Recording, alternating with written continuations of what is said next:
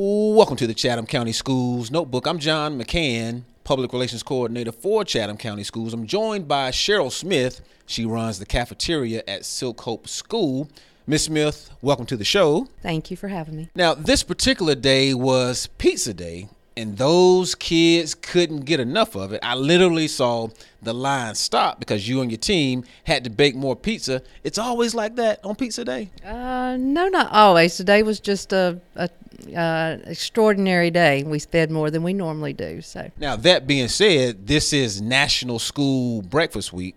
Are students clamoring to get sausage biscuits the way they were lining up for that pizza? They do like sausage biscuits, but they don't come in as much for breakfast as they do for lunch. We don't have that as much participation. Well, let's talk about that, because National School Breakfast Week is a push to get more kids eating breakfast. Now, most of us are familiar with the studies documenting the importance of starting your day with a good, healthy breakfast.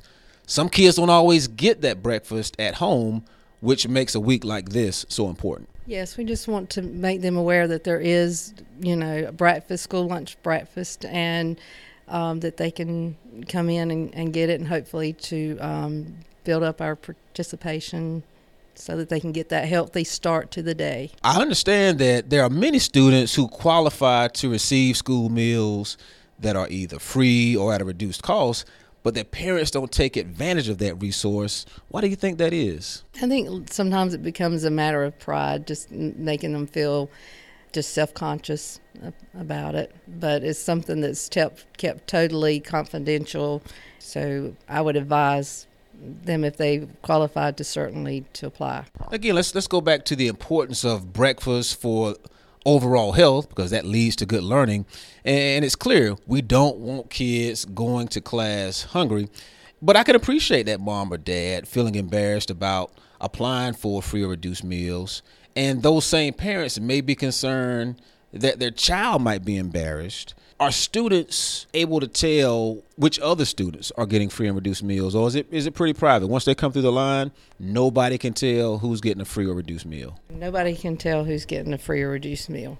It's strictly confidential. No one knows. The other students can't tell. They all get the same thing, or are offered the same thing. Now, Ms. Smith, let me go back to the lunchroom crowd of those kids who couldn't get enough pizza.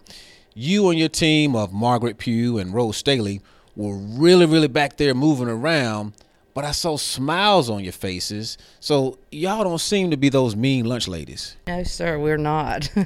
Want to make sure that it's a pleasant atmosphere, and I want the kids to come in, and they deserve a smile. They don't need to see someone frown at them. They deserve a smile. You say that in such a way to where it's like you see your cafeteria as an extension of what's going on throughout the school. This is a place where kids need to feel safe and feel good about themselves. Yes, sir. Yes, sir. I mean, we are a part of the school, and they need the food to be able to continue on their day. And I want them to come in and feel comfortable about coming through the line and getting what they want. Ms. Smith, you've got a busy job. I appreciate you giving us a little bit of time. Thank you so much. Thank you. I'm John McCann, and this has been the Chatham County Schools Notebook, our partnership with WNCA AM 1570.